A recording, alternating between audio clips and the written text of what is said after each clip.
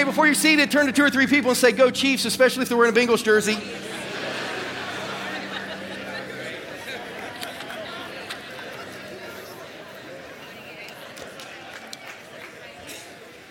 Listen, man, my wife, who doesn't talk much trash or engage deep in kind of the grit of the sport, at some point this week, I think it was either Friday or yesterday, said, "Christian, we have to win tomorrow because the Bengals are jerks."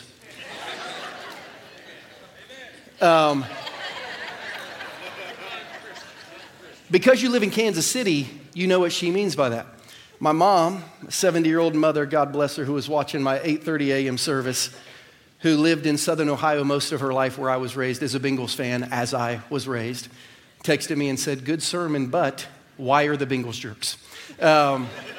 So I don't have time to explain it to you, but if you lived in Kansas City, you know, right? Like we know what Danielle's saying, and it's time to take their yap this afternoon, and Lord willing, shut it once and for all. Amen? Amen. All right, we're glad you came today. Let's pray, and then we'll go home and watch a game. Lord, no, I'm just kidding. We're not done. Hey, you heard Christian Gracia mention this Wednesday night. I want to invite you to join us February 1 for our first Wednesday of what we're calling fasting and prayer. Hundreds of people prayed with us all week long.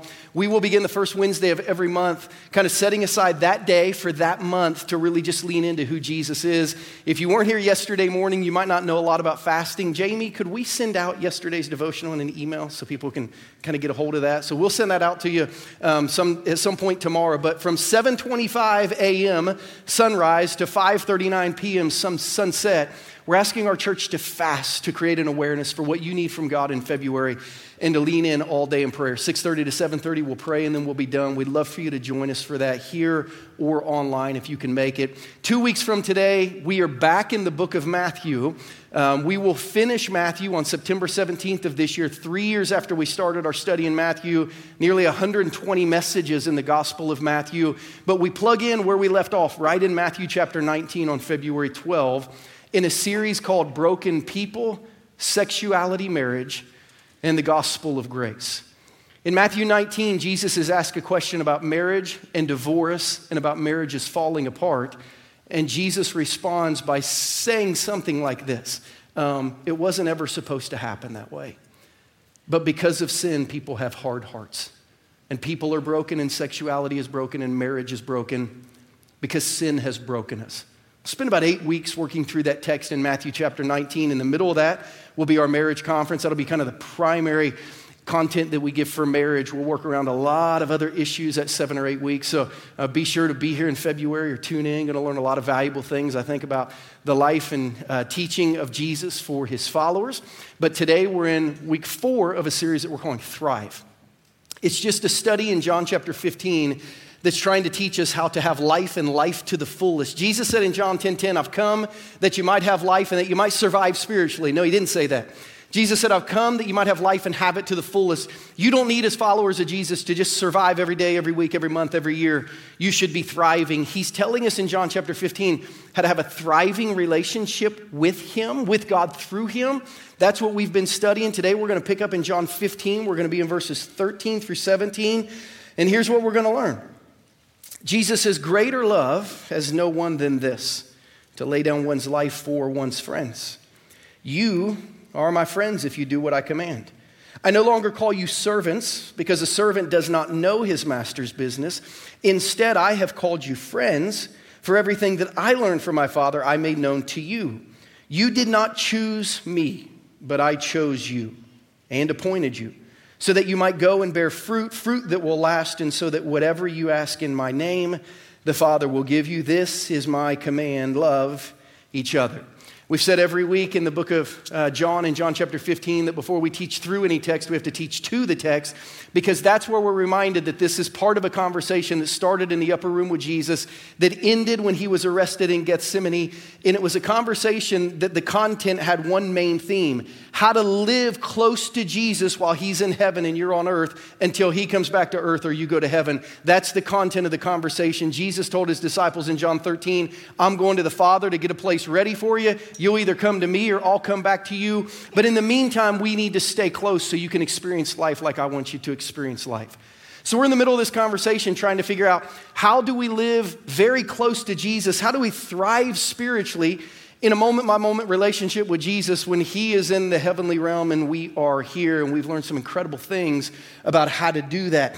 Kind of the center of this series is this little Thrive graphic that we put together and put in your bulletin every week. We've said in John 15, Jesus is going to give us 5 main arteries that our heart is going to beat in spiritually. And if these arteries are alive, our life will thrive spiritually. If these arteries get hard, we're going to have a spiritual heart attack, or to say it another way, our heart is going to get hard.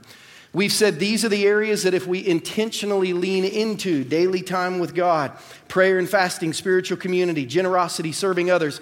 If we intentionally keep these arteries open, no matter what's happening in life, Jesus is going to influence how we experience everything.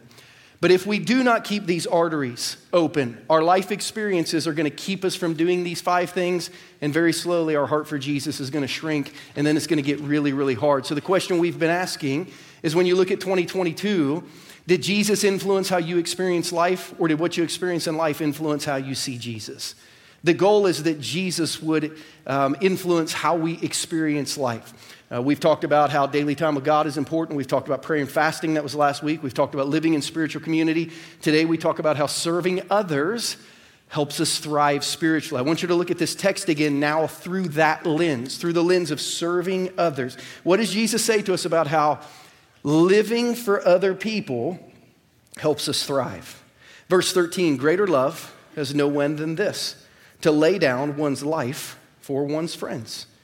You are my friends if you do what I command. I no longer call you servants, because a servant doesn't know his master's business. Instead, I've called you friends, for everything that I learned from my Father I've made known to you. You did not choose me, but I chose you and appointed you, so that you might go and bear fruit that will last. And so whatever you ask in my name, the Father will give you. This is my command: love each other. We're only going to really learn 2 things today. We're going to fit this text into kind of 2 chunks of learning. The first is this: we're going to learn our spiritual position as followers of Jesus. Jesus says you will always live in this position, or this posture, to the world. What is our spiritual position? Here's what Christians look like, verse 13. Greater love has no one than this, to lay down one's life for one's friends. Now, because we know the rest of the story, we probably misunderstand what Jesus is saying. Because Jesus is not saying Christians all die for each other. It's not what he's saying at all, actually. As a matter of fact, if you're taking notes, I'd say this: while we're not commanded to love each other to the degree that Jesus loved us, he gave his life for us, I would say indeed we cannot love each other to the degree that Jesus loved us, because we cannot give our life for another person to make them right with God. While we're not commanded to love each other to the degree that Jesus loved us, we are commanded to love each other with the heart that Jesus loved us with. And this phrase is going to teach us something about that. Greater love has no one than this, to lay down one's life for his friends. Now, if you are over the age of 36 or 37, the primary way you communicated to people that you were dating with in middle school and high school was on the telephone, right? Like talking on the telephone to people. Or is it only like plus 40 now? If you're under 35, for sure, the primary way you communicated was probably not electronically. But there's a generation of us older folks, I'll be 45 on Saturday, who grew up talking on the phone. And for those of us who were a little dramatic and maybe a little emotionally immature or sensitive, sometimes we would even fall asleep on the phone, because that meant you really were in love with someone. And I personally didn't do this, but I heard about people who, maybe around 8th grade, 9th grade, when their heart was really kind of attached to someone, they'd start telling the person that they loved them. And their phone calls might end up like this: hey, I got to go, I love you. And they'd say, no, I love you. And they'd say, oh, I love you more. Say, oh, I love you more. Oh, I love you the most. No, I love you like the most. Now, that didn't happen to me. But I had 2 sisters, so I've heard about stuff like that. And even now, just talking about it makes you want to puke. But it was a thing. It was a thing, trying to convince people I love you more. What's funny is the Apostle Peter is one of the I love you more type guys. As a matter of fact, Jesus in John chapter 10, verse 11, 15, and 17 would use this phrase. He said, I'm the good shepherd. I'm going to lay down my life for you. And Peter was like, but I love you more. and I'm going to lay down my life for you. And Jesus was like, oh, that's real cute, Peter. But like, that's not going to happen. Look at John chapter 13. After Jesus 3 times says, I'm going to lay down my life for you. I'm going to show you how much I love you by laying down my life for you. Peter tries to say, I love you more. In John 13, Jesus is telling the disciples, I'm going to the Father. You can't follow me there, but I'll come back. And in verse 37, Peter said, Lord, why can't I follow you now? I will lay down my life for you. I love you more. Jesus answered, bless your heart. Will you really lay down your life for me, Peter? Very truly, I tell you, before the rooster crows, you're going to disown me 3 times. Like, Peter, that's really sweet to say the same thing that I said to you. But you cannot love me to the degree that I love you. And tonight, when you try, you're going to look really, really silly. But I'm going to love you anyway. Now, here's what's crazy. In the exact same conversation, so like in John 13, 37, 38, Jesus is like, you can't lay down your life for me. But then just like a couple minutes later, in the exact same conversation in John 15, 13, Jesus is like, if you really love people, you got to lay down your life for them. It's like, well, can we or can't we? Or does it mean something different? Is there any context that tells us what this phrase, lay down your life for people, means? The answer is yes, and we find it in John chapter 13. Jesus enters the upper room with his disciples, and he begins to talk to them about their heart for each other and for followers of Jesus in the world. It says in John 13, verses 1 through 5, and then 12 through 17, it was just before the Passover festival. Jesus knew that the hour had come for him to leave this world and go to the Father. Having loved his own who were in the world, he loved them to the end. The evening meal was in progress, and the devil had already prompted Judas, the son of Simon Iscariot, to betray Jesus. Jesus knew that the Father had put all things under his power and that he had come from God and was returning to God. So he got up from the meal, took off his outer clothing, and wrapped a towel around his waist. After that, he poured water into a basin and began to wash his disciples' feet, drying them with the towel that was wrapped around him. Skip down to verse 12. When he had finished washing their feet, he put on his clothes and returned to his place. Do you understand what I've done for you? He asked them. You call me teacher and Lord, and rightly so, for that's what I am. Now that I, your Lord and teacher, have washed your feet, you also should wash one another's feet. I have set you an example that you should do as I have done for you. Very truly, I tell you, no servant is greater than his master, nor is a messenger greater than the one who sent him. Now that you know these things, you will be blessed if you do them.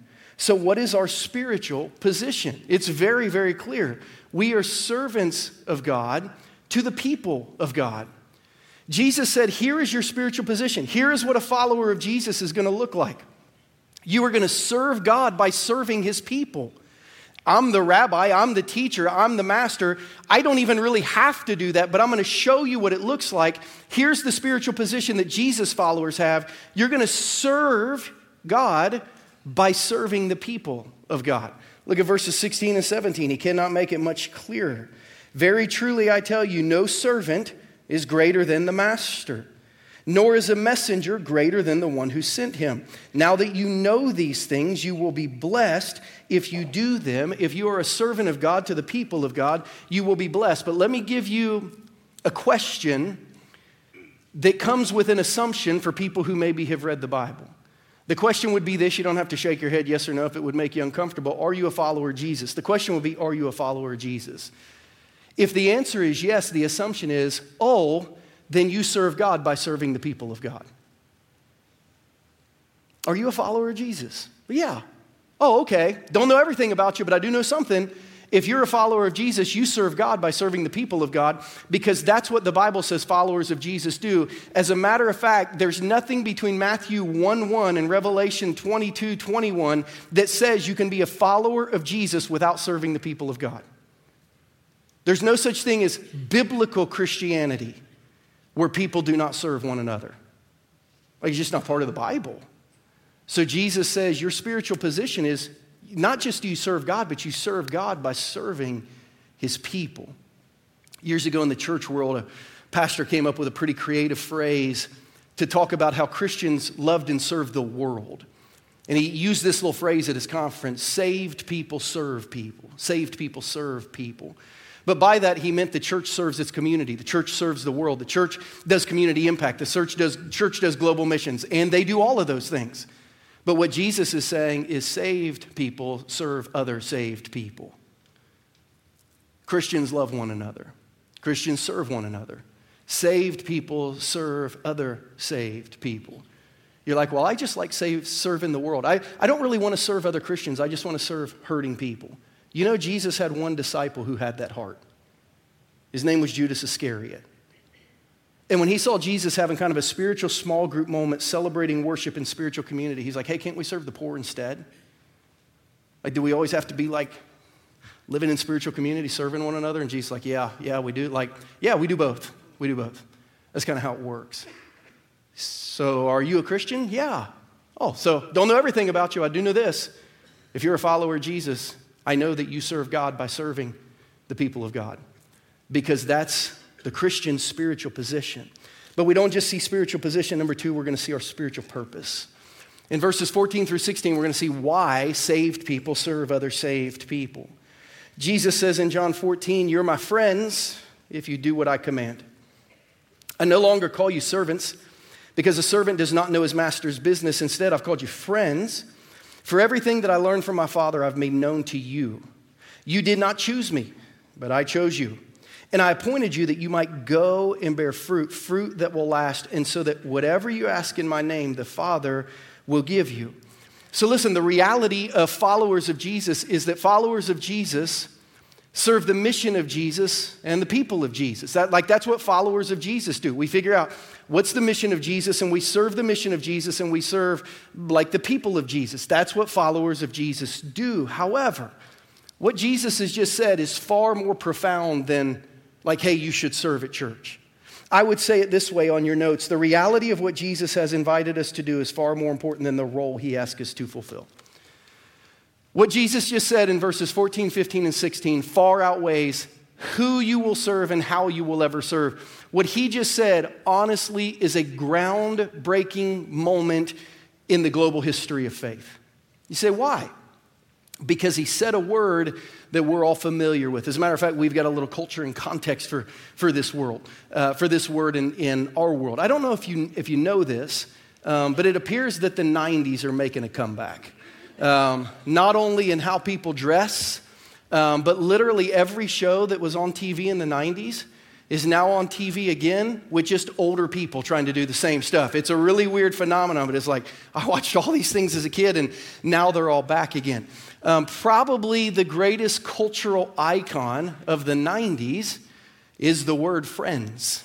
Because in 1994, these 6 singles that lived in New York City, Ross and his sister Monica, Rachel, her friend Joey, Phoebe, and Chandler, lived together in these office buildings. It was pretty impressive, right? I didn't watch it a lot, but my sister has watched every episode 114 times. She's like the binge watcher of the Friends. She's gone to Central Perk Cafe and taken pictures of herself. That's her thing. These friends captured the heart of the world in 1994. They had a 10-season run. Think about this. A 10-season run that averaged nearly 25 million viewers per episode for 10 years. Crazy. Because everyone wanted to watch these friends live life. Listen, before Friends was a sitcom that the whole world was watching in the 90s, and then again in the 2020s because everything's coming back around. Before it was a sitcom, it was one of the most important and weighty spiritual words in all of the Bible. Jesus just told his disciples, I don't call you servants, I call you friends. You know, the only Bible that the disciples had was Genesis 1 through the end of the book of Malachi. And do you know that in the Hebrew Bible, only Abraham and Moses were referred to as friends of God? Only 2 people in the history of the spiritual world that are called friends of God. And now Jesus says to his disciples, we're going to be friends. They'd be freaking out. What? Like Abraham? Like Moses? There's a bunch of heroes in the Old Testament who aren't called friends. You want us to be friends like God was friends with Abraham and Moses? Yep, that's the thought. That's the concept, friends. You ever been friends with someone really, really important, more important than you? Man, it can make you, it can make your heart beat a little faster.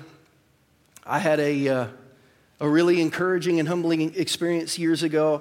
I went to Liberty University in Lynchburg, Virginia, played football there, and then became a youth pastor out of there. And every year, a lot of times when I was a student ministry, Danielle and I would go back and take kids to Liberty and go see old friends and professors and people that we had done ministry with. And every year we went back, the chancellor of the university who had done our wedding and who loved football and who knew us a little bit, every time I went back, he would try to hire me. Christian, you need to quit your job. You need to come work for us. You need to lead our student ministry department. You need to lead our student ministry. Like literally every time I went back, what will it take? We want to hire you. One of the times I went back, this guy had a Sunday morning television ministry. For those of you who maybe didn't grow up around the church world, like in the 80s and 90s, watching church on TV was kind of a much bigger deal then than it is now. You had D. James Kennedy at Coral Ridge down in Florida. You had Schuler out in California. You had Charles Stanley in Atlanta. You had this guy in Lynchburg, Virginia. Like millions of people would watch church on TV before they would go to their own local church. He had one of these big television church audiences. Their church service was as much a television program as it was a church service. I mean, lights, camera, action, everything would come on.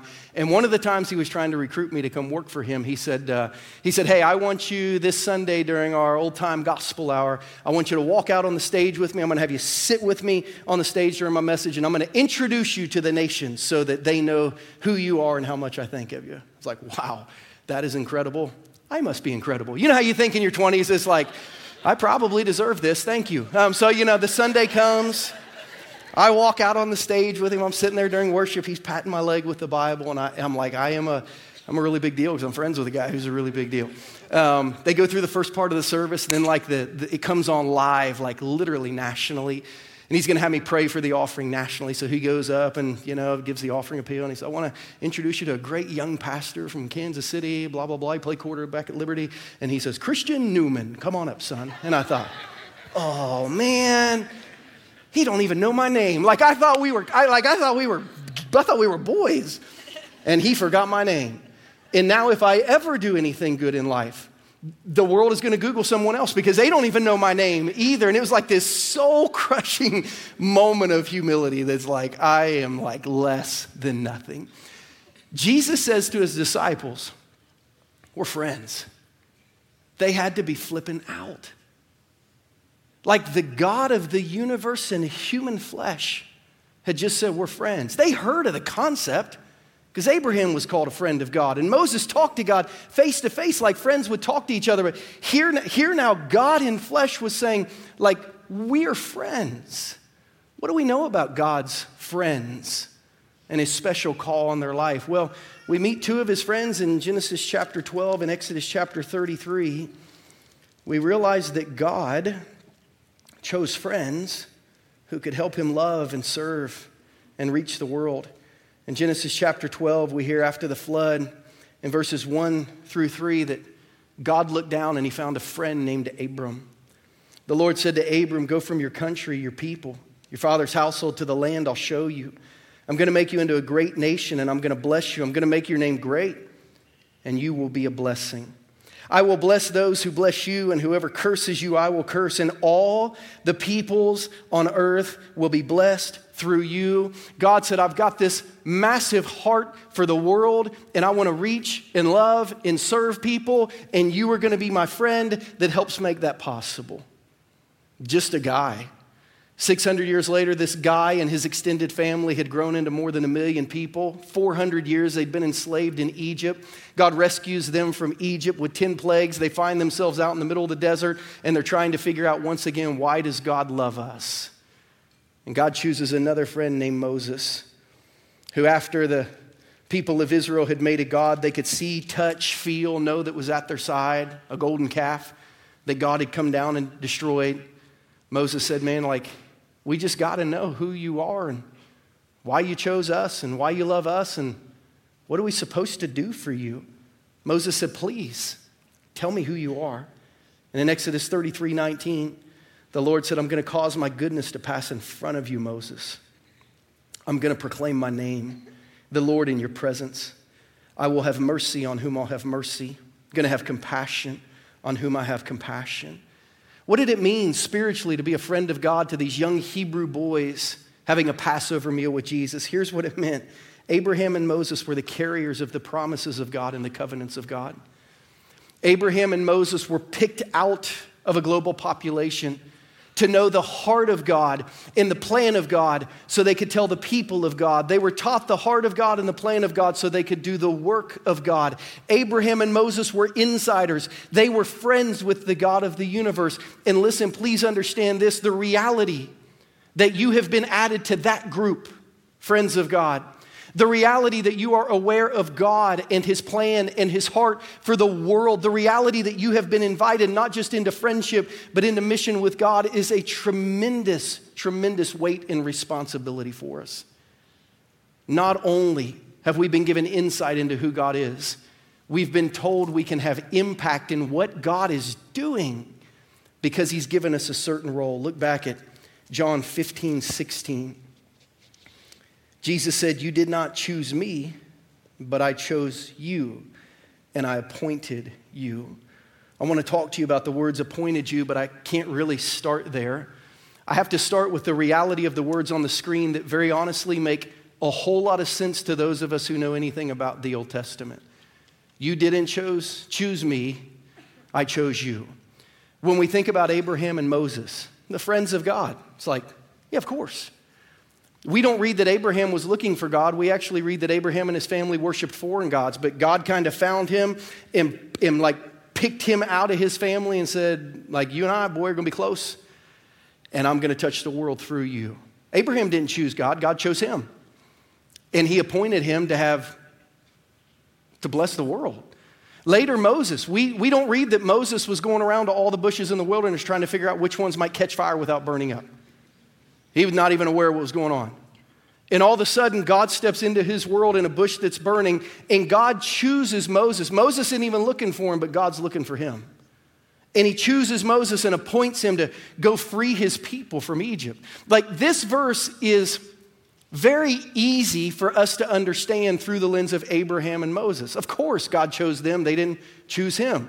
Of course, God gave them their roles. They didn't come to God and say, hey, really thinking about freeing the people of Egypt. Could you help me with that? Like God chose them and appointed them, not vice versa. But sometimes it's hard in Christianity for us to believe this about ourselves or the world who doesn't know who Jesus is yet. So we got to lay a little bit of a basic foundation of what in Scripture is called the doctrine of election. We have to understand how God works and when God works. I'm not going to teach deep on the doctrine of election, but I need to give you the basic principles of the doctrine of election. Here's what it is. It's the sovereign and eternal decree of God in love to extend grace and salvation and adoption and calling to a people according to the purpose of His will and the praise of His glory. It's God in His heavenly and eternal home reaching into our earthly and temporary home and saying, this one for this one for this one. Abraham for this, Moses for this, you for this, you for this. It's God reaching down from heaven and literally choosing to pull up a people for Himself to live in relationship with Him and help the whole world knows who He is. Now, the definition that I just gave you is literally a summary of Ephesians chapter 1, verses 3 through 12. That's where the Apostle Paul, for the New Testament church, really unpacks this doctrine of election. I want to read it to you, and as we read it, if you have your Bibles, you might turn there, Ephesians chapter 1. As I read it to you, I'm going to pull out the words in the summary statement so you can understand where they came from. The sovereign and eternal decree of God in love to extend grace, salvation, adoption, for His purpose, for His praise. Here's what Paul says to the church in Ephesus, verse 3, praise be to the God and Father of our Lord Jesus Christ, who's blessed us in the heavenly realms with every spiritual blessing in Christ. Now we get into doctrine. For He chose us. You might circle those words. That's the sovereign choice of God. God decided. He chose us, not we chose Him. He chose us in Him before the creation of the world. There's eternal. God made up His mind before we were born. He chose us in Him before the creation of the world to be holy and blameless in His sight. There is our purpose. To be for God a people that can be close to Him for eternity. In love. We said that in the summary statement. God did it all in love. He predestined us for adoption to sonship through Jesus Christ in accordance with His pleasure and will, to the praise of His glorious grace, which He has freely given us in the one He loves. In him, verse 7 is kind of the mission of God through election. In him we have redemption through his blood, the forgiveness of sin in accordance with the riches of God's grace that he lavished on us. God chose us to live in relationship.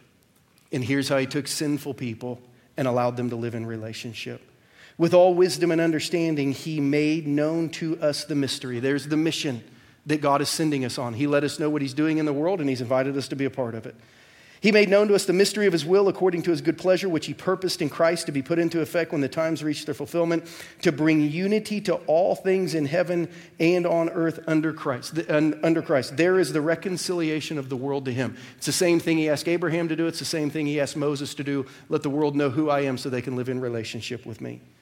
Verse 11, in him we were also chosen, having been predestined according to the plan of him who works out everything in conformity with the purpose of his will, in order that we, who were the first to put our hope in Christ, might be for the praise of his glory.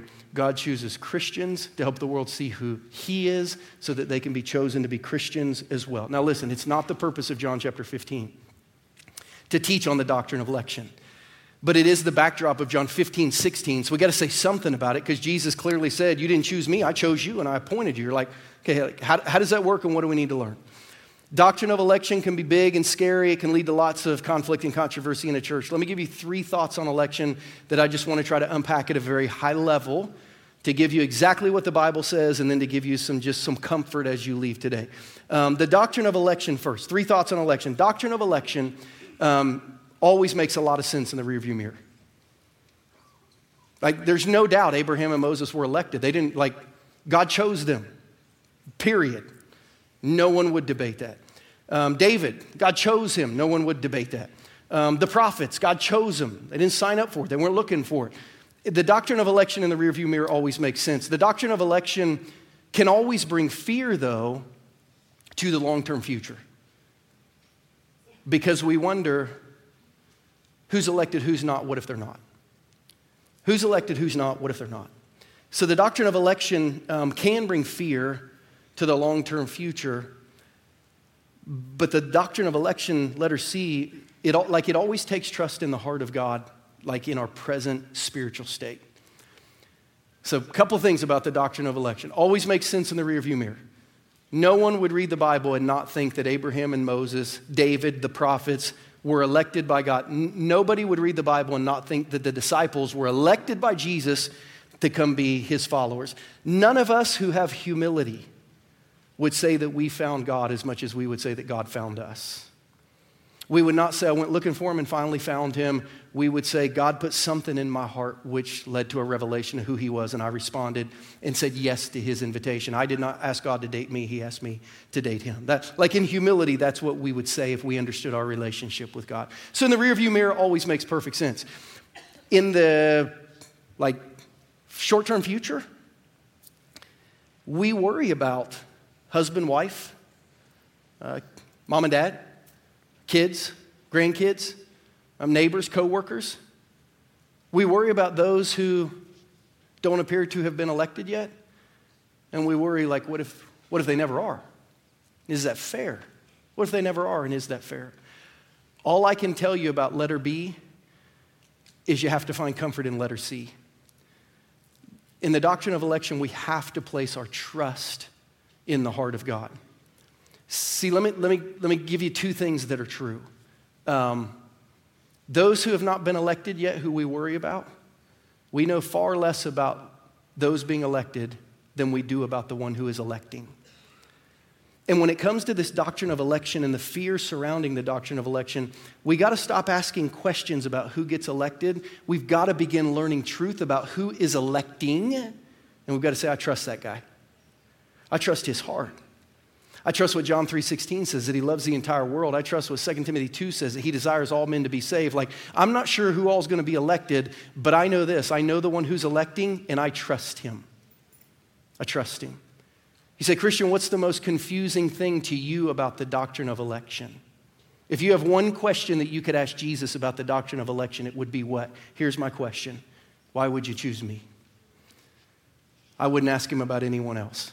I'm the only one I know doesn't deserve it, and I'd just like to know why he would display the heart towards me that he has displayed. So the doctrine of election is very clear looking backwards. It's very safe looking upwards. It's a little scary looking around our inner circle, but that's where we've got to train our eyes on the Word and think, I can't know everything about everyone being elected, but I can learn a lot about the one electing, and I feel safe with him. Amen? I love the heart of some of the church fathers and the reformers and the great pastors of history. Charles Spurgeon, who believed in the doctrine of election but was one of the greatest evangelists to live the last 100 years, used to say this. He said, I pray God save the elect and then elect some more. That's a great prayer. God, I pray that you will save the elect and then elect some more. For God so loved the world. God desires all men to be saved. I pray for God to save the elect and then elect some more. And instead of spending time worrying about who is and who is not elected, I want to spend more time getting to know the one who's electing, because that is the only place my heart truly has comfort. But we are elected not just into relationship. We're elected into mission. In verse 9 of Ephesians 1, we read that God made known the mystery to those he elected. What's the mystery? God not only chose us, he chose to give us wisdom. And he chose to give us understanding to understand and carry out his mission. So he didn't just choose us to be with him, he chose us to be on mission for him. The word in John 15:16 is the word appointed. You didn't choose me, I chose you and I appointed you. It's the Greek word taitimi, and it literally means to set apart for special serving. So Jesus says, I chose you because I love you, but I chose you because I want to use you spiritually. Listen to what verse 16 says in its fullness. You did not choose me, but I chose you. We know what that means now, doctrine of election.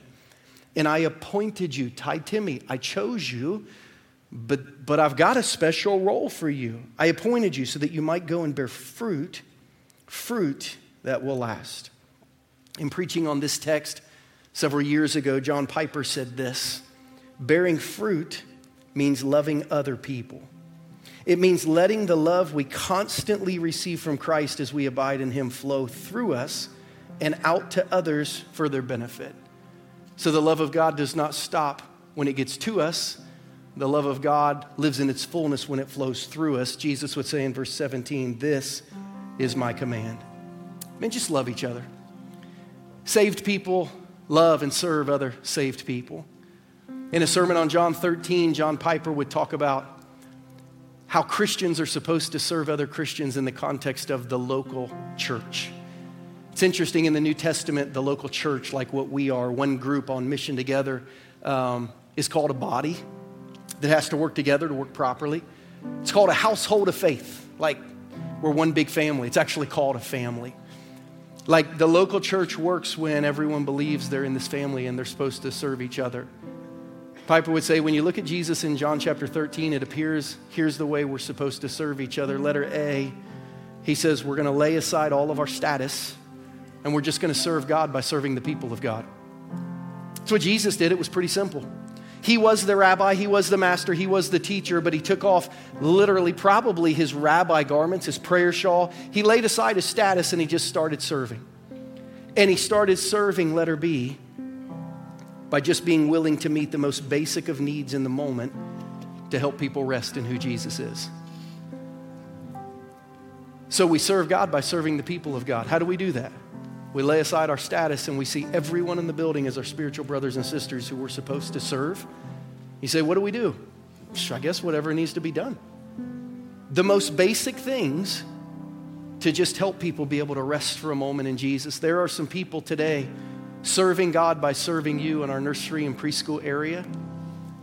There are some parents in the room who've not spent much time this week disconnected from a little something that seems to suck all the life out of you, some of you literally at the age that they're at. And because somebody is serving God by serving them, you're in here today just resting in Jesus. You're just learning. You're pressing into who God is. There are others of you today, man, early this week, we had coffee every day. At prayer this morning, it was hot and ready by 5:30 a.m. Somebody served God by serving people, by meeting the basic need. Somebody got the bright idea that it would be better to pray after caffeine than before caffeine. That's probably spiritual wisdom right there. I don't know that it's in the book of Proverbs, but it might be. Better to pray after caffeine than before caffeine. Just a basic need. But somebody served God by serving people. Somebody in the parking lot today on a cold day, man, it's cold outside and it was cold in the atrium today. Somebody stood outside and directed traffic just to try to make it easier for people to get in and get out. We had a cool conversation in our elders meeting this week because one of our parking guys who serves God who by serving people said, man, we do not have enough handicapped spots at our church. This week I had to park a handicapped person all the way at the back of their property, and I went and I walked them all the way in. Let's figure out how to fix that. But what he said is like, I'll serve God by serving them until we can fix that. So we serve God by serving others. Here's what's true. Question, assumption. You a follower of Jesus? Yeah. Oh, so you serve God by serving God's people at your local church? The answer to that is supposed to be, of course. That's how it works. We're a family. We're a household of faith. We're a body. Inside your bulletin, I've given you an opportunity to take a next step. I hate teaching truth without giving those of you an opportunity who the Holy Spirit in your heart is saying, hey, you need to start doing that, without giving you an easy opportunity. Always trying to create on-ramps to obedience. So in your bulletins, this little journey serving opportunities. If you don't have a bulletin but you have a smartphone, you can buzz that QR code on the screens. And it'll just give you the basic first steps between now and Easter to start thriving spiritually by serving God, by serving His people in your local church. A couple areas you can serve. The bolded areas probably tell you less than the little areas underneath them: adult ministry, creative arts, events, environments, facilities, family ministry, guest services. What percentage of people in the local church do you think, according to Jesus, are supposed to be serving other people in the local church? Anybody want to guess? It's 100. Yeah. This command I give you: love one another. Lay down your life. You want me to die for someone? No. Just want you to wash each other's feet. Lay down your status. Find the first need. Meet that basic need so someone can stay close to Jesus or draw closer to Jesus. As we end our service today, you're going to have an opportunity to reflect on some questions that scroll on the screen. But my heart for you, the first reflection is pretty easy. You're a follower of Jesus? Yeah. Serving God by serving His people? Well, not yet, but I will in 2023. Because that's what Christians do. I'm going to challenge you, if you haven't picked your spot yet, just pick one or two of these areas. Check the box. Take it to the Connection Center when you're done, or throw it in the box in the vestibules as you leave. Be obedient to an area that will allow you to thrive. Anyone who serves in the church will tell you this: they usually get more from serving than they give in serving. It helps you thrive spiritually. What has God said to you today? What do you need to do to respond in a year of come and follow? You need to know we don't find any followers of Jesus in this book who did not serve Jesus' church. In a year of come and follow, we serve God by serving His people through His church. God, speak to us through your Holy Spirit in this moment of just prayerful meditation, not only about what we need to hear, but what we need to do to take our on-ramp to obedience. Use this moment in this service in this year to allow some people to begin to have their heartbeat for Jesus in this area of serving. God, we ask these things in Jesus' name. Amen.